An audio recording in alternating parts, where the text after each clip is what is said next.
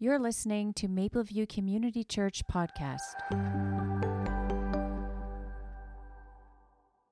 Last week, if you guys remember back, I know it was a long week, John taught us a little bit about sailing. And he taught us some of the physics and how the sail works and when the wind catches a sail and all the other things and the telltales and how to navigate the wind. So this week, I'm going to be tagging along that imagery a little bit, talking about sailing. So by the end of this, we should be perfect sailors. Okay, we should all be able to go out and sail a sailboat. We should get across Lake Simcoe. There is a test at the end of this, so if you guys are taking notes, make sure you're ready to rock and roll. I'm kidding, there's no test. But we're ready to dive in, and the passage that we're looking at this morning is out of Acts 1, verses 4 through 8. So I'm going to read this really quick. If you have your Bible, if not, it's up there, and we're ready to rock and roll. Jesus says this: "On one occasion while he was eating with them, he gave them this command: 'Do not leave Jerusalem, but wait for the gift my Father promised, which you have heard me speak about. For John baptized with water, but in a few days you'll be baptized with the Holy Spirit.'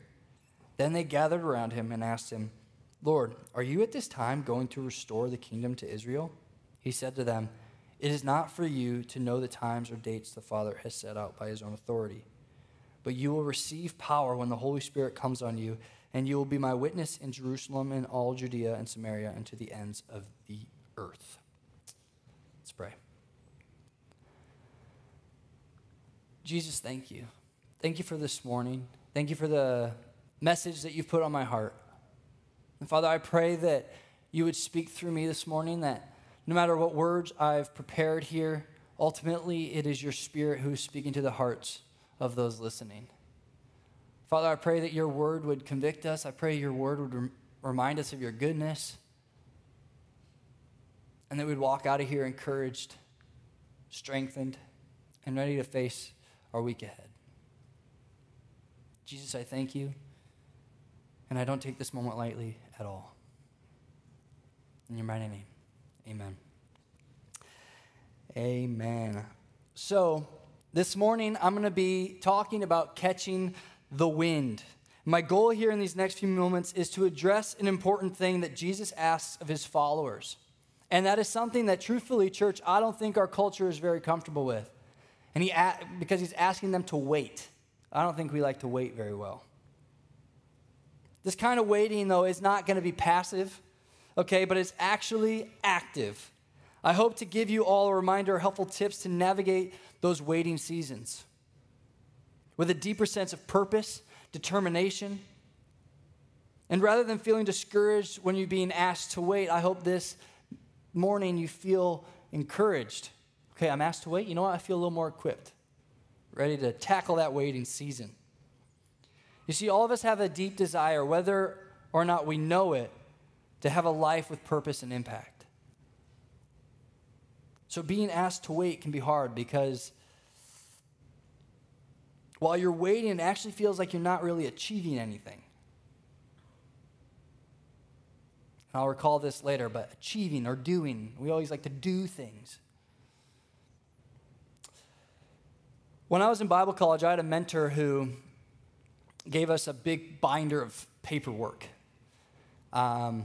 And it's no coincidence that his last name was Ferguson either. It's not my dad, but his name is also Robert, which is also my dad's name. Anyways, I know the irony. And he would meet with lots of students, and he would give these paperworks, and half the time the paperwork that he assigned us was really what was the thing teaching us, and he would then recall it. But one specific piece of paper he had us working on was this imagery of a farmer. I know some of you maybe are farmers in this room, so you maybe, or have family who are farmers, so you might understand this.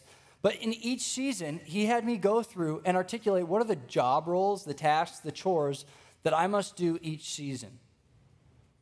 And at first, the blank slate was, okay, I'm doing this. If I'm a dairy farmer, I'm milking my cows every morning. Or if I have livestock, I'm feeding them every day. No matter what season, that was a continual thing. Every season, every day, I was doing the same thing. But then there was also season-specific chores, like fertilizing the crops or harvesting the crops. Or maybe in the wintertime, you're plowing your driveway. Whatever it might be, there are season-specific tasks and chores in the same way that there are consistent chores that happen throughout the day. And so I was a little confused because I was like, I'm in Bible college and you're having me learn about agriculture? Like, how does this make any sense? So I went up to him afterwards and I said, hey, what's the point? Like, why are we doing this? And here's the kicker this morning, church. And this is what he pointed out to me. He said, this is the same for our lives today. There's some seasons that are cold, wet, and depressing. And then there's others bursting with life, energy, and fun, and exciting. And then there's also just simply transition seasons. But it's important to know what season you are currently in to know what season you will be heading into. But then there's also things that no matter what season, high, low, dark, cold, you do the same thing day in, day out. For us, that in our own life, that looks like trying to meet with him regularly, whatever that looks like. That doesn't change. No matter if you're on fire for the Lord, that should not change. If you are having a really hard time being on fire for the Lord because you're not hearing anything and you feel like you're in a desert season, there's still the intentionality that we should meet with him as regularly as possible. So church, understanding what season you're in now helps to prepare you for what you will be going into in the next season. And church, if I may so boldly proclaim this, I believe we are in a season as a church where we are about to catch the Holy Spirit in a powerful way. Yet we cannot walk into that season without doing anything. We must prepare. We must. A brief story, a little intro to my message here is when I was growing up, we had a cottage in Michigan, and my grandpa was an avid sailor. Not one of those big sailboats, just a small, average size sailboat. And it was amazing. I remember coming into our cottage and I could see the shoreline from the road. And I would know if my grandpa was there by the fact if I saw this cute little yellow sailboat sitting in the water. And I'd get all excited and we'd run inside and I'd say, Grandpa, when are we going sailing? When are we doing this? And then he would take me out sailing. And I love this because I'm probably like 7, 8 years old at the time. And I couldn't just go out for an enjoyable cruise. No, my grandpa put me to work. He was like, if you're coming with me, you're going to be my little hand. You're going to help me pull tighten lines. You're going to do all this stuff so we can be as efficient as possible. And so some days we're out there and we're just ripping across the lake. We're having a blast. It's so much fun. And before I continue, I'm going to teach you guys some sailing terminology, okay? So the first word that will be on the vocabulary test at the end of this is heeling. Not H-E-A-L, it's H-E-E-L. Heeling is what happens when the wind is like, the sail is full of wind. It's fully powerful. You're going really, really fast. It's what John talked about using the telltales. That's how you know when you actually see the other opposite side being stretched out, you are going to be in that spot where you are heeling. You are going to be going. You're ripping. Ripping across the lake. Ooh, ripping across the lake. You're cutting through the waves. Water splashing up. It's exhilarating. In fact, it's so powerful that you actually have to lean against the boat. So, has anyone seen Charlie St. Cloud? It's a sailing movie. Maybe not. There's a scene where he kind of leans over the boat. His name is Zac Efron's the main character, and he goes, woohoo! Like he screams because he's just having a blast. And that's what happens when you're heeling. When you're heeling, it's like the most adrenaline, pumping excitement you're ever going to have while you're sailing. That's probably the only reason why you should go sailing, truthfully. And so you're in the zone. You're in the power zone. You're just ripping and roaring across the lake. And so there'd be moments when me and my grandpa would be out there, and we'd get in that space. And I remember the first time experiencing that. So worried we were going to flip over. I'm like, Grandpa, there's water like splashing into the boat on the other side. You're like looking down. You're like, what?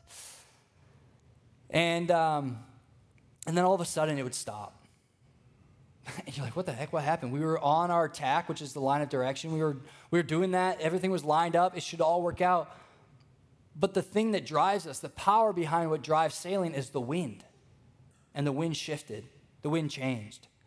And so there, me and my grandpa were wondering, okay, what's going on? The wind is pushing the sail in a weird way. We're not moving anywhere. We can't even find the wind. So you're adjusting lines. You're trying to find the spot. You're trying to find how the wind is going to catch you to keep moving, or else you're going to be stuck in the middle of the lake. And then I learned to sail for myself. And all I wanted to do was just to heal. I was like, I'm powering through, doing all this. But you can't. You can't. If you just assume that you're going to start right there, then you're already going to be not going anywhere. So before I get ahead of myself, let's look back into the text here. Imagine this with me, if you will. You're one of the disciples. How does this make any sense? You've just been with Jesus post-resurrection. Okay, you've gone through the highs and lows. You're living with him for 3 years. Woohoo, yeah, wait, you're going to die on the cross? What? You should no, you're supposed to be the Messiah. And then he dies, and then there's this sorrow, there's sadness. And then 3 days later, he rises again, and he's living with us, and he's amongst us. And then you're fired up because you're like, I've just witnessed a living miracle. This guy's been dead for 3 days, and now he's here and now with us. I'm fired up. You're doing it for 40 days. And Jesus says, hey, I'm actually going to ask you guys to wait. Before you go out into the ends of the earth and you go make disciples, I'm asking you to wait. Imagine the conversation kind of playing out something like this. But Jesus, we're amped up. We're so fired. This is going to be easy. This is going to be a breeze. Come on, let's go. Wait. No. We got to go. Like, I'm on fire. Let's get this thing rolling. Let's get this party started. I got a plan. I'm sending you someone who will help you. So wait. Come on, man. We don't need any help. We have got this in the bag. Wait. I don't want to wait. But church, this brings into the light the tension that I want to focus on this morning. On one side, we're jacked up. We're on fire for the Lord. We're ready to make his name known amongst the world. And on the other side, there's Jesus. They're sitting, hey, I know you're excited. I know you're going to do amazing things, but I need you to wait. I need you to wait for me. And this is something I think we can learn or be reminded of today from this whole interaction with Jesus on how the disciples respond. You see in Acts 1, a few verses later, we see them gathering together and praying constantly. And Jesus clearly had something in mind when he was asking them to give it time. Maybe they just needed to check their hearts. In that time between Jesus and the gift the Father was going to give, there was work that the Lord knew that they needed to have done on themselves. And in the waiting time, these disciples and others would have time to evaluate and think through some of this stuff rather than being swooped up by their excitement and running on their adrenaline, thinking that they're going to spread the gospel all throughout the world just on excitement and adrenaline alone. Oh, God knew what he was doing. So before we go any further, let's define active waiting. What does this truly look like? How are we to know when we're actively waiting? Just as when you're in the middle of the lake and you can't seem to find the wind, you're maneuvering around the boat. You're getting everything ready. You're loosening lines, resetting things, releasing the lines, moving the rudder, trying to do whatever you can to read the wind. You're thinking through your attack, your approach, your lines, all those things. And when I was learning to sail, that was the biggest thing for me, was understanding that, okay, one moment I'm in it, the next moment I'm not. I cannot simply sit with the sail tight as possible. It's on the center of the sailboat in the position that I am when I'm healing, because what happens when that gust of wind comes back if I'm in that spot? Well, I'll tell you, church, what happens is your boat flips over. That's called turtling. You will flip the boat over because the wind is so powerful, it will just grab the sail and flip you. So what do you have to do? You have to loosen up. You got to let the sail read the wind. And as you finally catch that wind, you begin to pull that tighter. Active waiting. And the same, I think, can be said in our lives. We can't live off past revelations. We can't live off past things that we did. We did this once, and I felt the move of God move in my life this way. No, instead, we need to reset. We need to reset. We need to come back to God and say, God, I'm just going to start praying. God, I'm going to evaluate my heart. I'm going to check myself. In between our exciting times with God, we can't simply sit and wait for the next mountaintop moment. We need to be active in preparing for the wind to catch our sails. Jesus is asking his disciples to wait on the Father, to posture themselves and get ready for the gift that he has promised them. What happens is an amazing moment that we know as the day of Pentecost in chapter 2. It came when they had postured themselves in the place and in such a way that the Spirit would move amongst them in the way in which it did. Church, I'm not saying I know the secret to make this happen, because we all know that the Spirit moves however it so pleases, just like the wind. But what can we learn about what Jesus is asking of his disciples? Jesus asked them to wait, and their waiting was not passive, but it was active. In their waiting, they are positioning themselves to catch the wind. I believe there are a few reminders that we can be reminded of this morning from these verses that will help us to prepare. And the first one, might be in your face, is who are we here for? Who are we here for? I believe when Jesus asks them to wait, he's wanting to make sure they are ready for what is to come with the right heart, the right motive. It's not about the mighty works that they will do or the recognition, but it's about their heart with God, passionate about Jesus alone. In that time of waiting, there is heart work that is needed to be done. He's letting the dust settle. He's letting the excitement rest. So they may not get carried away thinking that they can do it in their own strength and their own might. But instead, it will help them to realize that it is by the Lord and the Lord alone that we are able to do these things.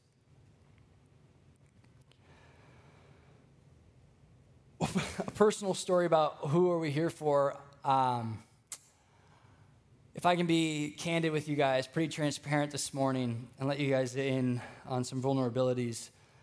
When I was last year, I went up to the cottage where I learned to sail, and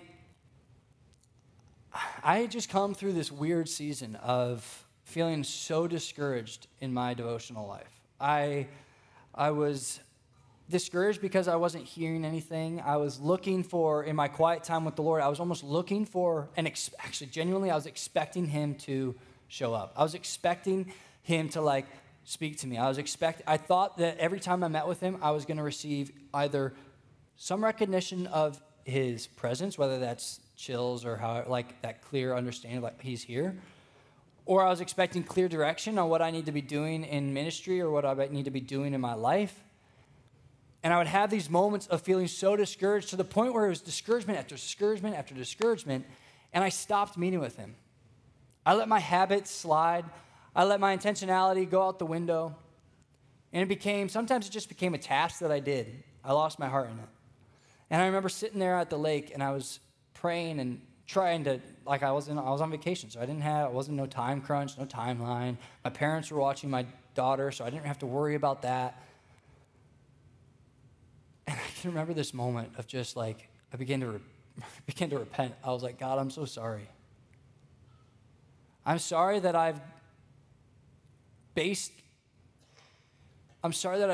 my diligence and my discipline on showing up on whether or not you were speaking to me. I'm sorry for taking for granted the fact that I don't even deserve this gift of a relationship that you offer us. I'm sorry for assuming. I felt like I just kind of got to the end of that time and I was like, Lord, I want to be totally okay with just being in your presence, sitting at your feet.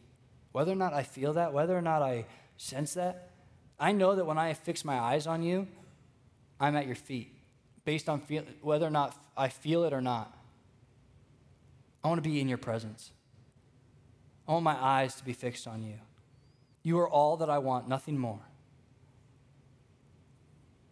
And that was what I began to move forward with from that space of I don't need to hear from you. Would I be okay if I just went through a season of silence? I don't know. But was my diligence in my meeting with him going to dictate whether or not I heard from him? I didn't want that to be the case.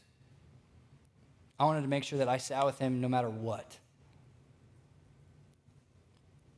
And that's what I mean by who are we here for? Are we here because we want to see the mighty things done through us? Or are we here because we simply just want to be with him? The second point to actively waiting is activate prayer. We see in verses 14 and 15, they met together and they gathered constantly and prayed constantly.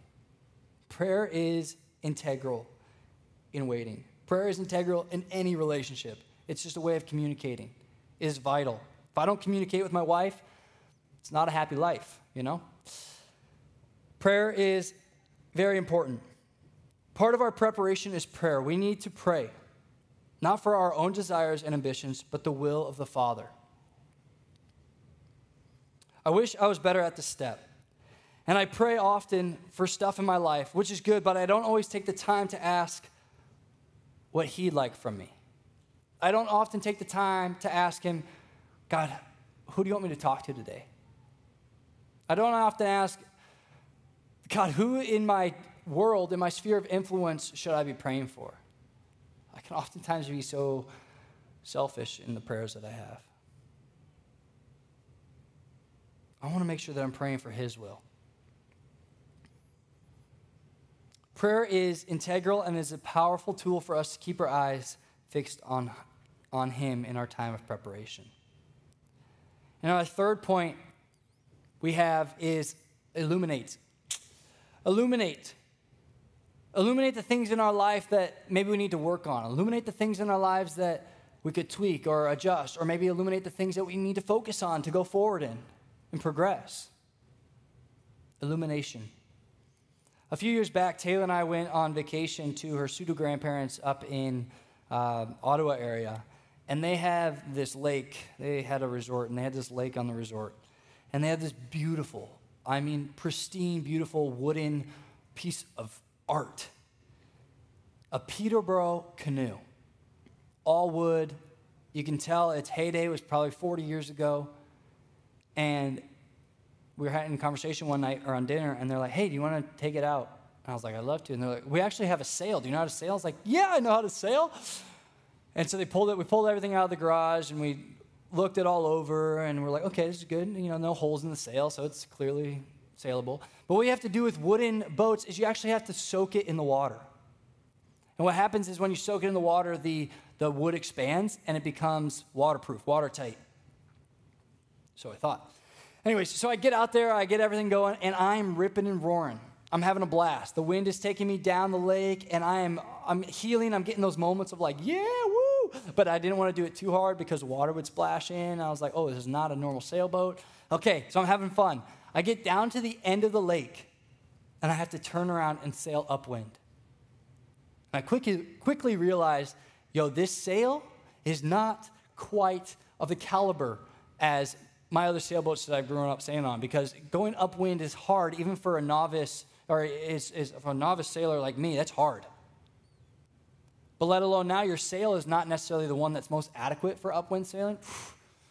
Good luck, Chuck. So I began to sail upwind, and as I was doing this, I was getting really frustrated because I would turn. There was one moment where it's called coming about. So you go under the mast swings around your head, and it's just how you turn, and then the wind's on the other side of the boat. And so I let go of the lines because it happens really fast. When the wind hits it, whoo. And I let go, and I ducked, and the sail went all the way around because the lines pulled all the way through the pulley. And now I have the sail, the end of the sail, all the way off the nose of the canoe, and I'm at the rear of the canoe. How am I going to get that in?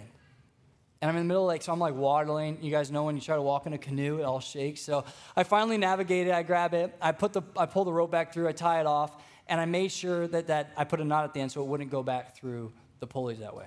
And I get back. I'm like, okay, man, there's one issue. The next thing I'm going, and the center boards, they started coming up at me. I'm like, how are you supposed to sail forward and keep them in the water, which is integral to making sure you go straight, if they're just going to come up? I was like, this makes no sense. So I actually undid it, and I flipped it around. I had to jerry-rig a lot of that stuff. And then I get around to the point. And at this moment, I'm like, I made it. But I'm slowing down. And as I'm slowing down, the water becomes, if this is the canoe, I'm sitting right here. The water is an inch from my bottom. I'm full of water in the canoe. I'm like, I can't get, what am I going to do? Yeah, the waterproof canoe isn't so waterproof. And I get to the point where I'm laying back in the canoe. I'm like laying in the water just to keep my weight off the canoe. And then I got a little closer, and then about 4 or 5 feet of water, the canoe, I was standing like this in the water. The water was about here, and the canoe was at the bottom of the lake.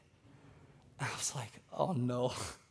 I wish somebody had shown me that, hey, normally it's supposed to have this, or normally the rudder is supposed to be like this, and there are things on that canoe that needed to be illuminated to me before I got out there.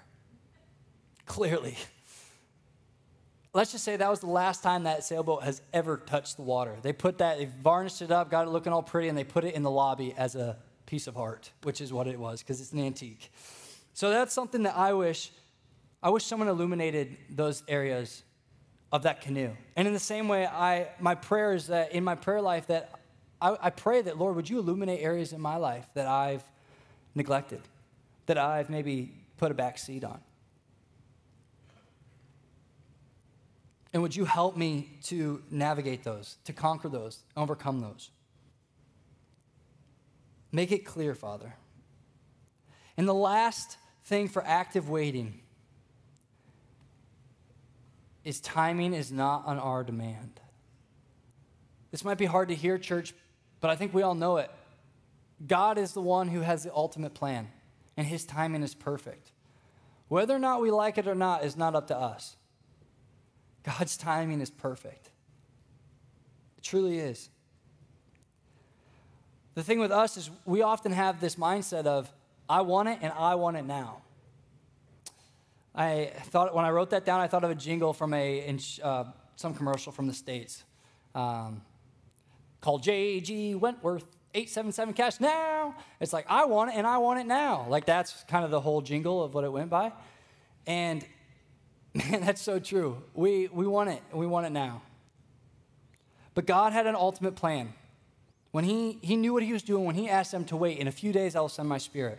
Here's the catch. In Acts 2, that whole time, there was a command in the Jewish law that anyone who is a Jew must go to Jerusalem for the feast of Shavuot. I think that's how you say it. So God knew that there was going to be a lot of people in Jerusalem. He could have sent his Spirit the next day.